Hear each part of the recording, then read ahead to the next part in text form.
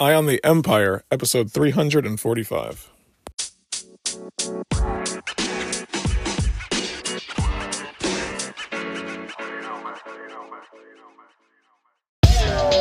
When somebody's the president of the United States, the authority is total.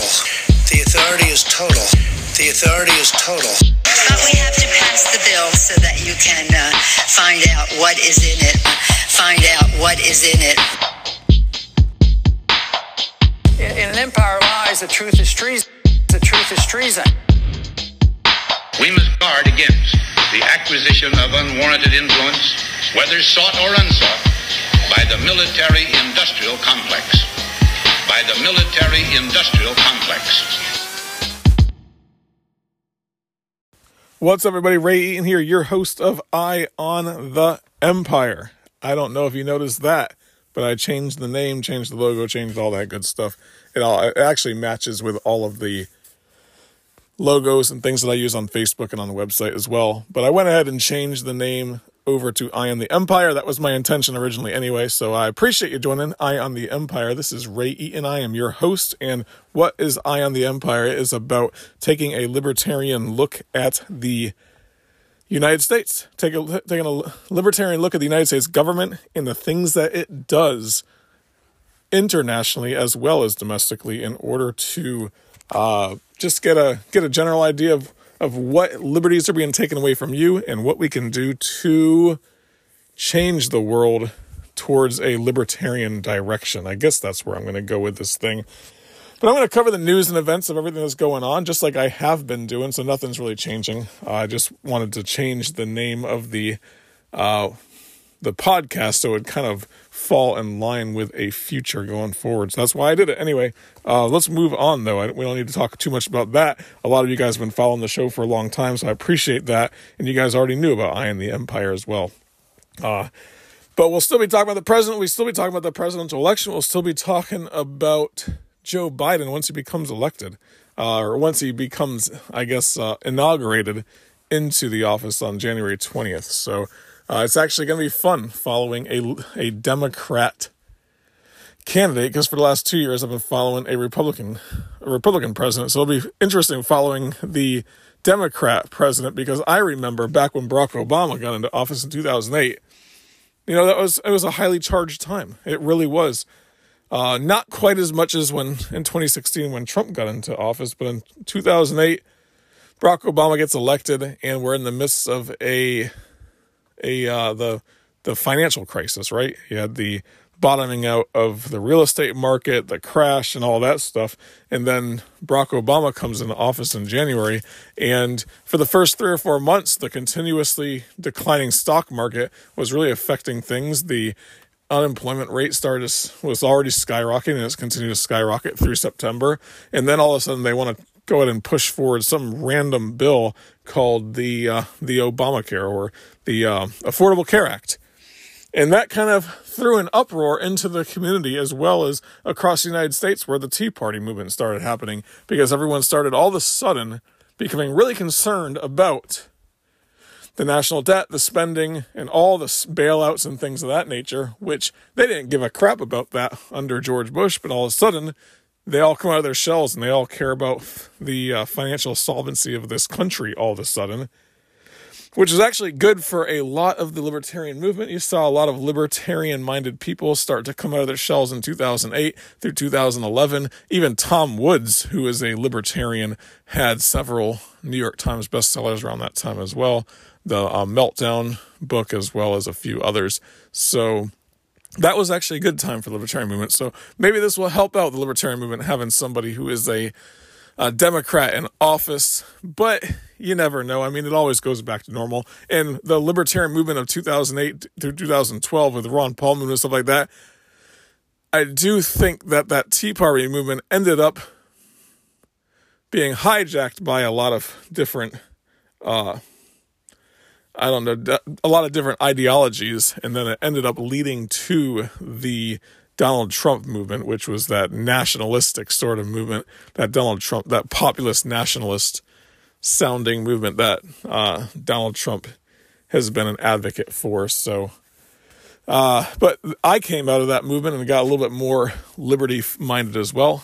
You guys probably know that I was I started to become a libertarian around 1999 or so, and I was a wishy-washy libertarian through about 2010, 2011, around that time, maybe 2012, is when I really started to question a lot of things that are going on in the government, especially the wars and stuff, and that's when I kind of moved towards a stronger libertarian position where I am not voting for George Bush or voting for John McCain or whatever, but I start getting to the point where I'm gonna, be a little bit more idealistic in my viewpoint. So that's where I came from. But that's gonna be fun trying to cover the next 4 years or so, especially with all of the craziness that these people are going to try to get through.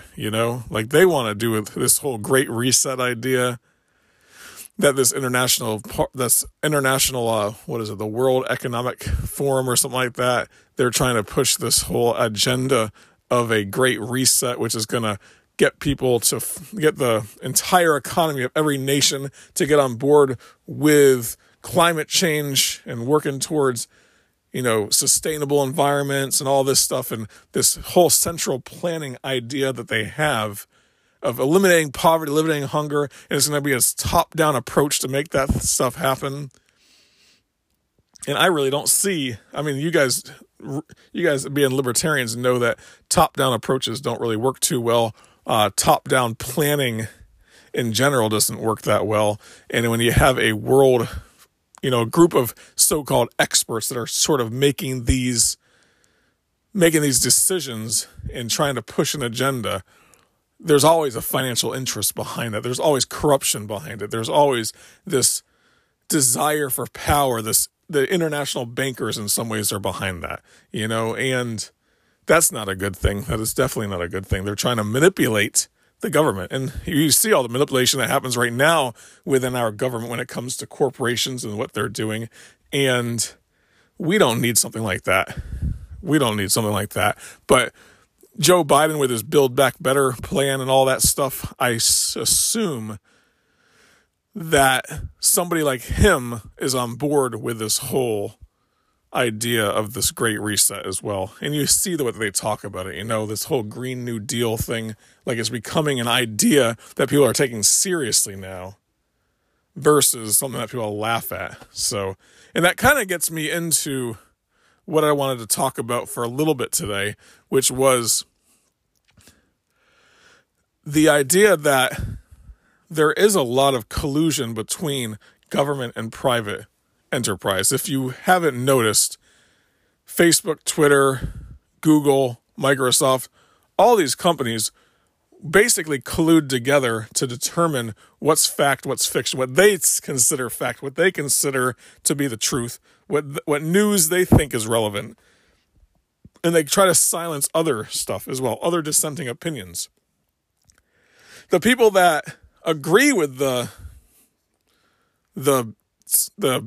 I guess the standard opinion of the mainstream media, those people are happy with it. They're like, okay, that's great. Go ahead and silence those things. And the reason why they're okay with it is because they agree with it.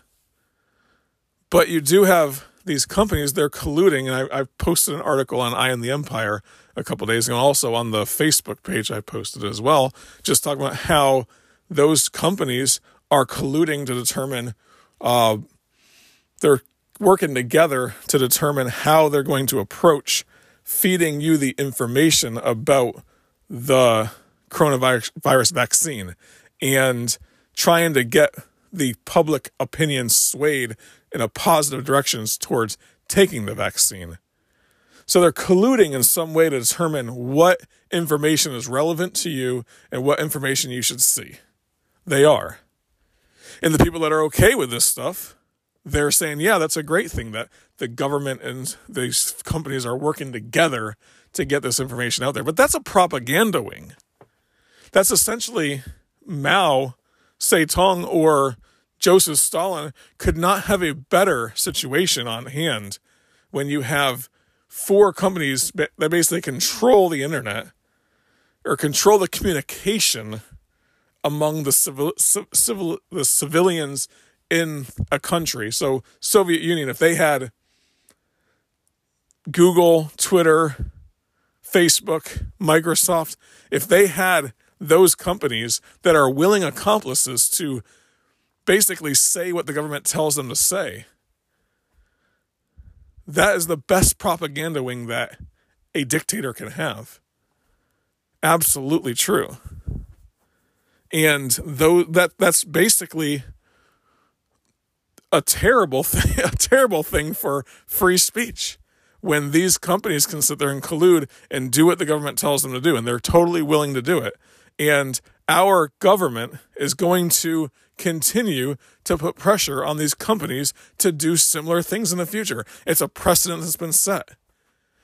Yeah, today it's good, positive information about taking a vaccine that, yes, probably can save a lot of people's lives, especially the older and the frail people. So you want to have the older and the frail people have a positive impression of taking a vaccine that's going to help them in the case that they come in contact with somebody that has COVID-19.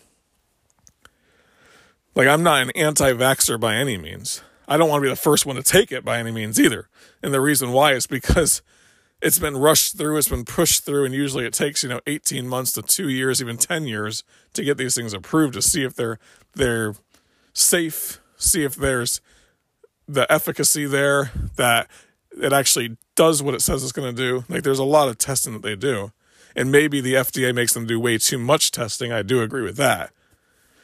But to rush something through and then, 6, 7 months, 9 months down the road, they already have a vaccine ready. I don't want to be the first one to take it. I'll let the frail and, I'll let everyone else take it in that way, and then take it down the road if that's the case. But I don't think that I would need to take it anyway, because I'm a relatively, middle-aged male that's relatively healthy. But these companies, they're colluding with the federal government at this point for that. But what's the next thing that they're going to collude with the federal government to do? What's the next thing that the CIA or the FBI or the government officials or the Republicans or the Democrats start pushing on these companies to do? What's the next agenda? That's the problem, right? And then I was thinking about it even further, and this is what this is what I really want to talk about today, really briefly, is that I started looking at this, 67% of schools right now use Google Classroom to teach, because you have a situation where COVID's happening. And my kids, for example, they go to school and they are on Google Classroom every single day. Yes, it's a platform that's being used in order to teach the kids. But there's resources in there. There's learning stuff in there. There's other things in there besides what your teacher posts on there.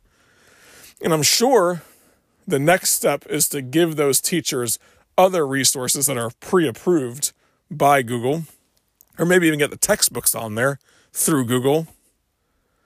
Like, the next step for them is to be an educational company as well. Buy up some of these companies that make the textbooks and so forth, and then sell those on Google Classroom as well. Turn it into a money-making endeavor more than it is now. Like, the idea of Google Classroom is to grow, to encompass the students and give them a better way to learn, I guess. But then again, we're dealing with a company that is colluding with other companies to tell you what they can tell, what you should know. We're dealing with a company that is influenced by the federal government and the dollars that come in to tell you what you should know. Where does that stop? What's the next step? What better opportunity would Mao Zedong have in China than to have a company like that has 70% of people or students being brainwashed into his viewpoint? Yes, very little, very little dissent at that point. You could kind of look over and see what all the teachers are doing. It's electronic, right? You can't go into every single classroom in 1960s China, 1950s China, and see what they're teaching. Yeah, you can get the Communist Party on board and pressure the schools and force the schools to teach a certain curriculum, but you can't see what the teachers are doing. But now, in this situation, you can. What better way for Mao Zedong to get his message through What better way to brainwash the students? What better way to teach kids from the time they're kindergarten through 12th grade exactly what they need to do to be a good citizen? And then, on top of that, the rest of it, Microsoft. So Microsoft has like 27% of schools are using their program as well. I don't think that's good. I think it's a little bit scary that we have two companies that have almost 100% market share in what your kids are teaching or what your kids are learning in school and what the teachers are teaching. And it's the platforms that they're using, basically. But those things grow. Those things are meant to be profitable. They're meant to increase profit. So they're going to add more and more and more to that curriculum or the offerings that they have.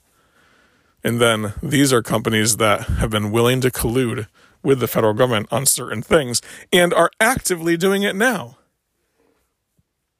They are actively pushing an agenda to get people to be on board with the idea that there was no election fraud at all. I generally, you guys know this, I don't believe that there was election fraud to the point that it's going to change the outcome of the election. There's probably, just like in any election, 2018, 2016, 2012, all these presidential elections, there's always a little bit that goes on in certain districts here and certain districts there. You might find a couple hundred votes here, a couple hundred votes there. You might find 1,000 here, 1,000 there in different states and in different counties. But you're not going to find 160,000 votes for Trump in Michigan to overturn Michigan. You're not going to find 80,000 votes in Wisconsin to overturn Wisconsin. You're not going to find 110,000 votes in Pennsylvania to overturn Pennsylvania. And you're not going to find 8,000 or 9,000 votes in Georgia to overturn Georgia. You might find 500 or 600 in each of those states or 1,000 in each of those states. But you're not going to have a slam dunk for Donald Trump. So you guys know I don't believe that you're going to have a change in the presidency. Now, Donald Trump is doing other stuff to try to keep that foothold going, keep the doubt going that people have.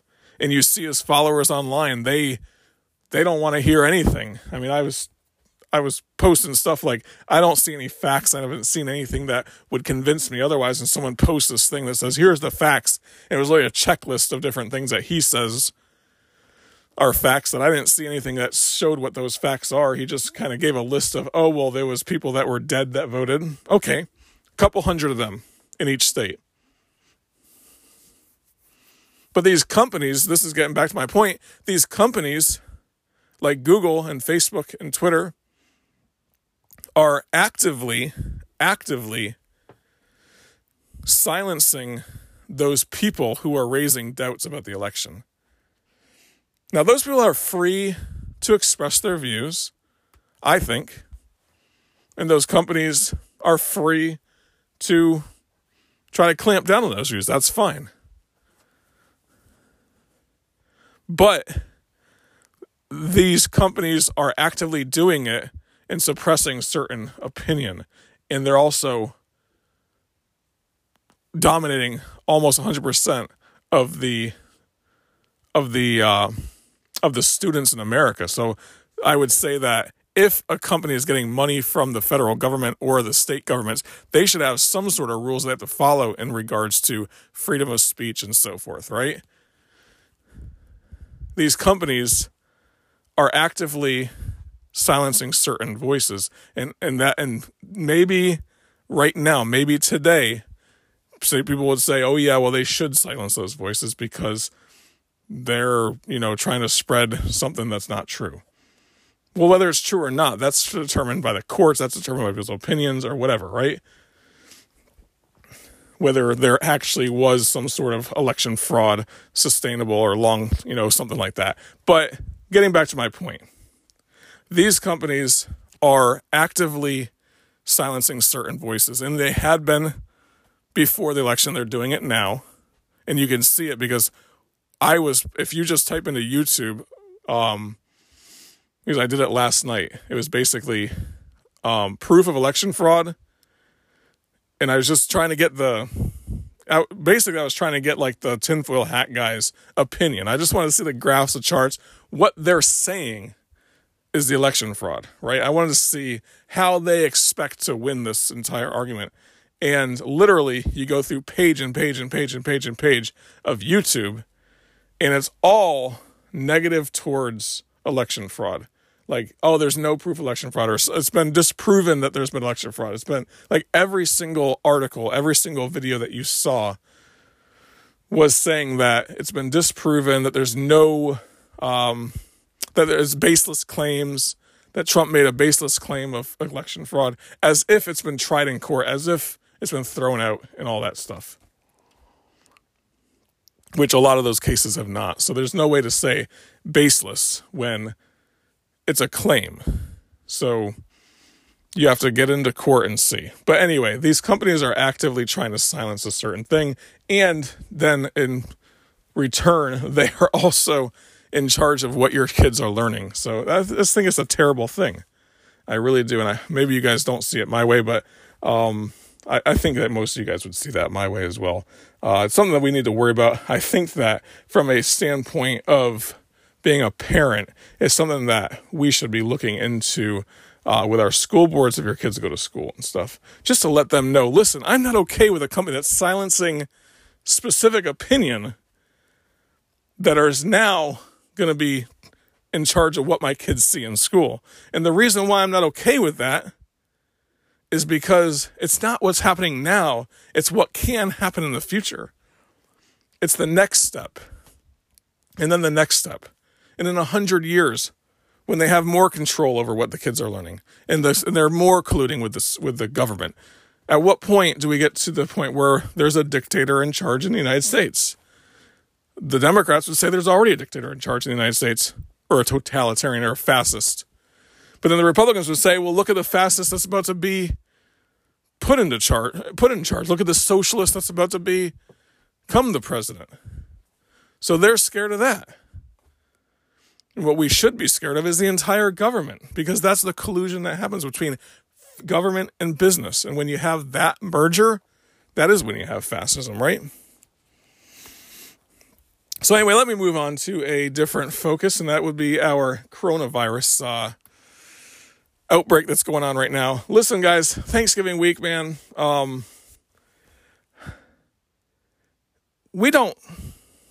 You guys know my feeling about lockdowns. You guys know my feeling about the way that things are going right now, right? I'm not okay with the lockdowns. I'm not okay with the idea that the government should shut down businesses. I think that people should use personal responsibility going into this entire situation, right? I do. Coronavirus kills people. Maybe it's not the 250,000 people they say it's killed. Maybe it's 200,000. Maybe it's 150,000. But it's still a deadly virus. It's still killed more people so far in the last flu season than the flu did. And in this flu season so far, it's killed more people than the flu has. So maybe you should be a little bit careful. Especially not you if you're younger. But especially if you're going to like your grandparents' house, or somebody that's over 65 or over 70, or somebody that who's of a high risk, you know? That's all. Maybe you should just be concerned in that situation. Take personal responsibility. That's what libertarians are all about, right? Personal responsibility. We are. I don't think that masks are 100% effective, but they might be 25% effective. So I hate it when people say, oh, there's no proof that masks are effective whatsoever, because there's actually studies that have been done. 2012, there was a study that I read, and it says that they're about 27% effective for like a surgical mask. N95 masks are way more effective than that, but a surgical mask, 27% effective. And I think a fabric mask they did or something like that was like 16 or 17% effective or something like that. So in that sense, maybe in those higher risk areas, wear a mask, you know? And I'm not saying that the government should force it. That's not my case. I'm saying personal responsibility, you know? That's all. The COVID crisis that's going on right now, the main part of the crisis is the fact that the economy has been destroyed by government officials who have decided that they think that they know better than you. And they're trying to use force, and they're trying to pressure things forward. Now, obviously, the economy would have slowed down a bit anyway, because people are going to make different decisions based upon their risk assessment. And the risk assessment right now is high in most people's minds, so they're not going to go out as much and do as much stuff. So, just take that into account, that's all. That's all. You guys know how I feel about the government using its strong arm in this situation, but I always preach personal responsibility. I'm being responsible. My wife and I, we went out and got we have some people coming into town this weekend, and 2 of them are like right around 60 years old or so. So we went out and got COVID tested, Both of them are negative, so that's good. So, and I'm actually not leaving my house really that much this week as well. I'll be working from home, so I'm not too worried about catching between now and then, but I just wanted to be safe. I wanted to be sure that if my in-laws come over, they're not going to catch COVID from us.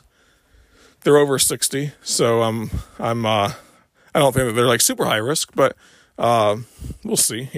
I just didn't want to be the person that would give it to anybody. So not saying that there's a 100% chance that they're not going to get it, but you know what? It's all about personal responsibility. So take that into account when you're going out this week. You don't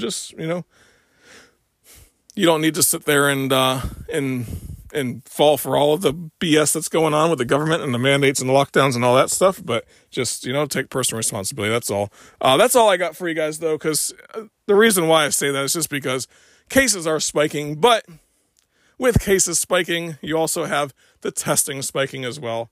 Like they did 2 million tests, and they had almost 200,000 people that were tested positive. That's about a 10% positivity rate. That's still a little high, but not as high as it was in South Carolina at the peak. It was like 22% when we were having our peaks. So there are different peaks and different valleys at different times for each state, each area. New York and New Jersey and Connecticut, Massachusetts, they had their biggest spike in April. Lots of deaths in April as well. The South had their spike in the middle of summer. That was when South Carolina was seeing 22%. Now it's the Midwest. The Midwest is having the biggest spike right now as well, but all the other places are still spiking now too. So just, take that into account. I don't say get out there and just act like it's normal, because it's not, guys. It's really not.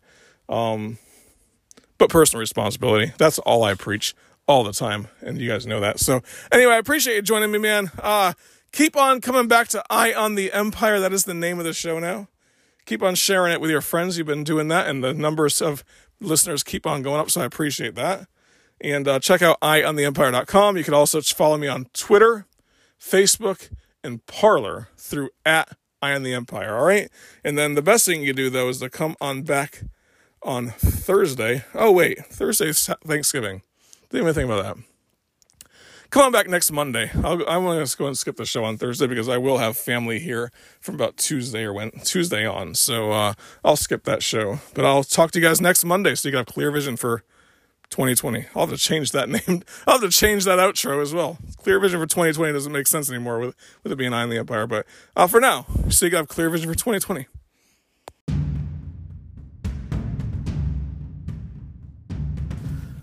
I don't know about you, but I am always dealing with these clueless people on the internet and in my daily life. And I was looking to learn how to defend libertarianism. And if you're in that same position, you want to learn how to defend libertarianism, advocate for a free market, and win any political or economic debate, then you need to join Liberty Classroom. That's Tom Woods' Liberty Classroom. And you could do that by going to eyeontheempire.com/liberty.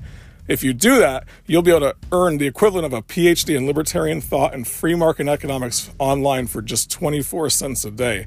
That's amazing. Once again, go to eyeontheempire.com/liberty.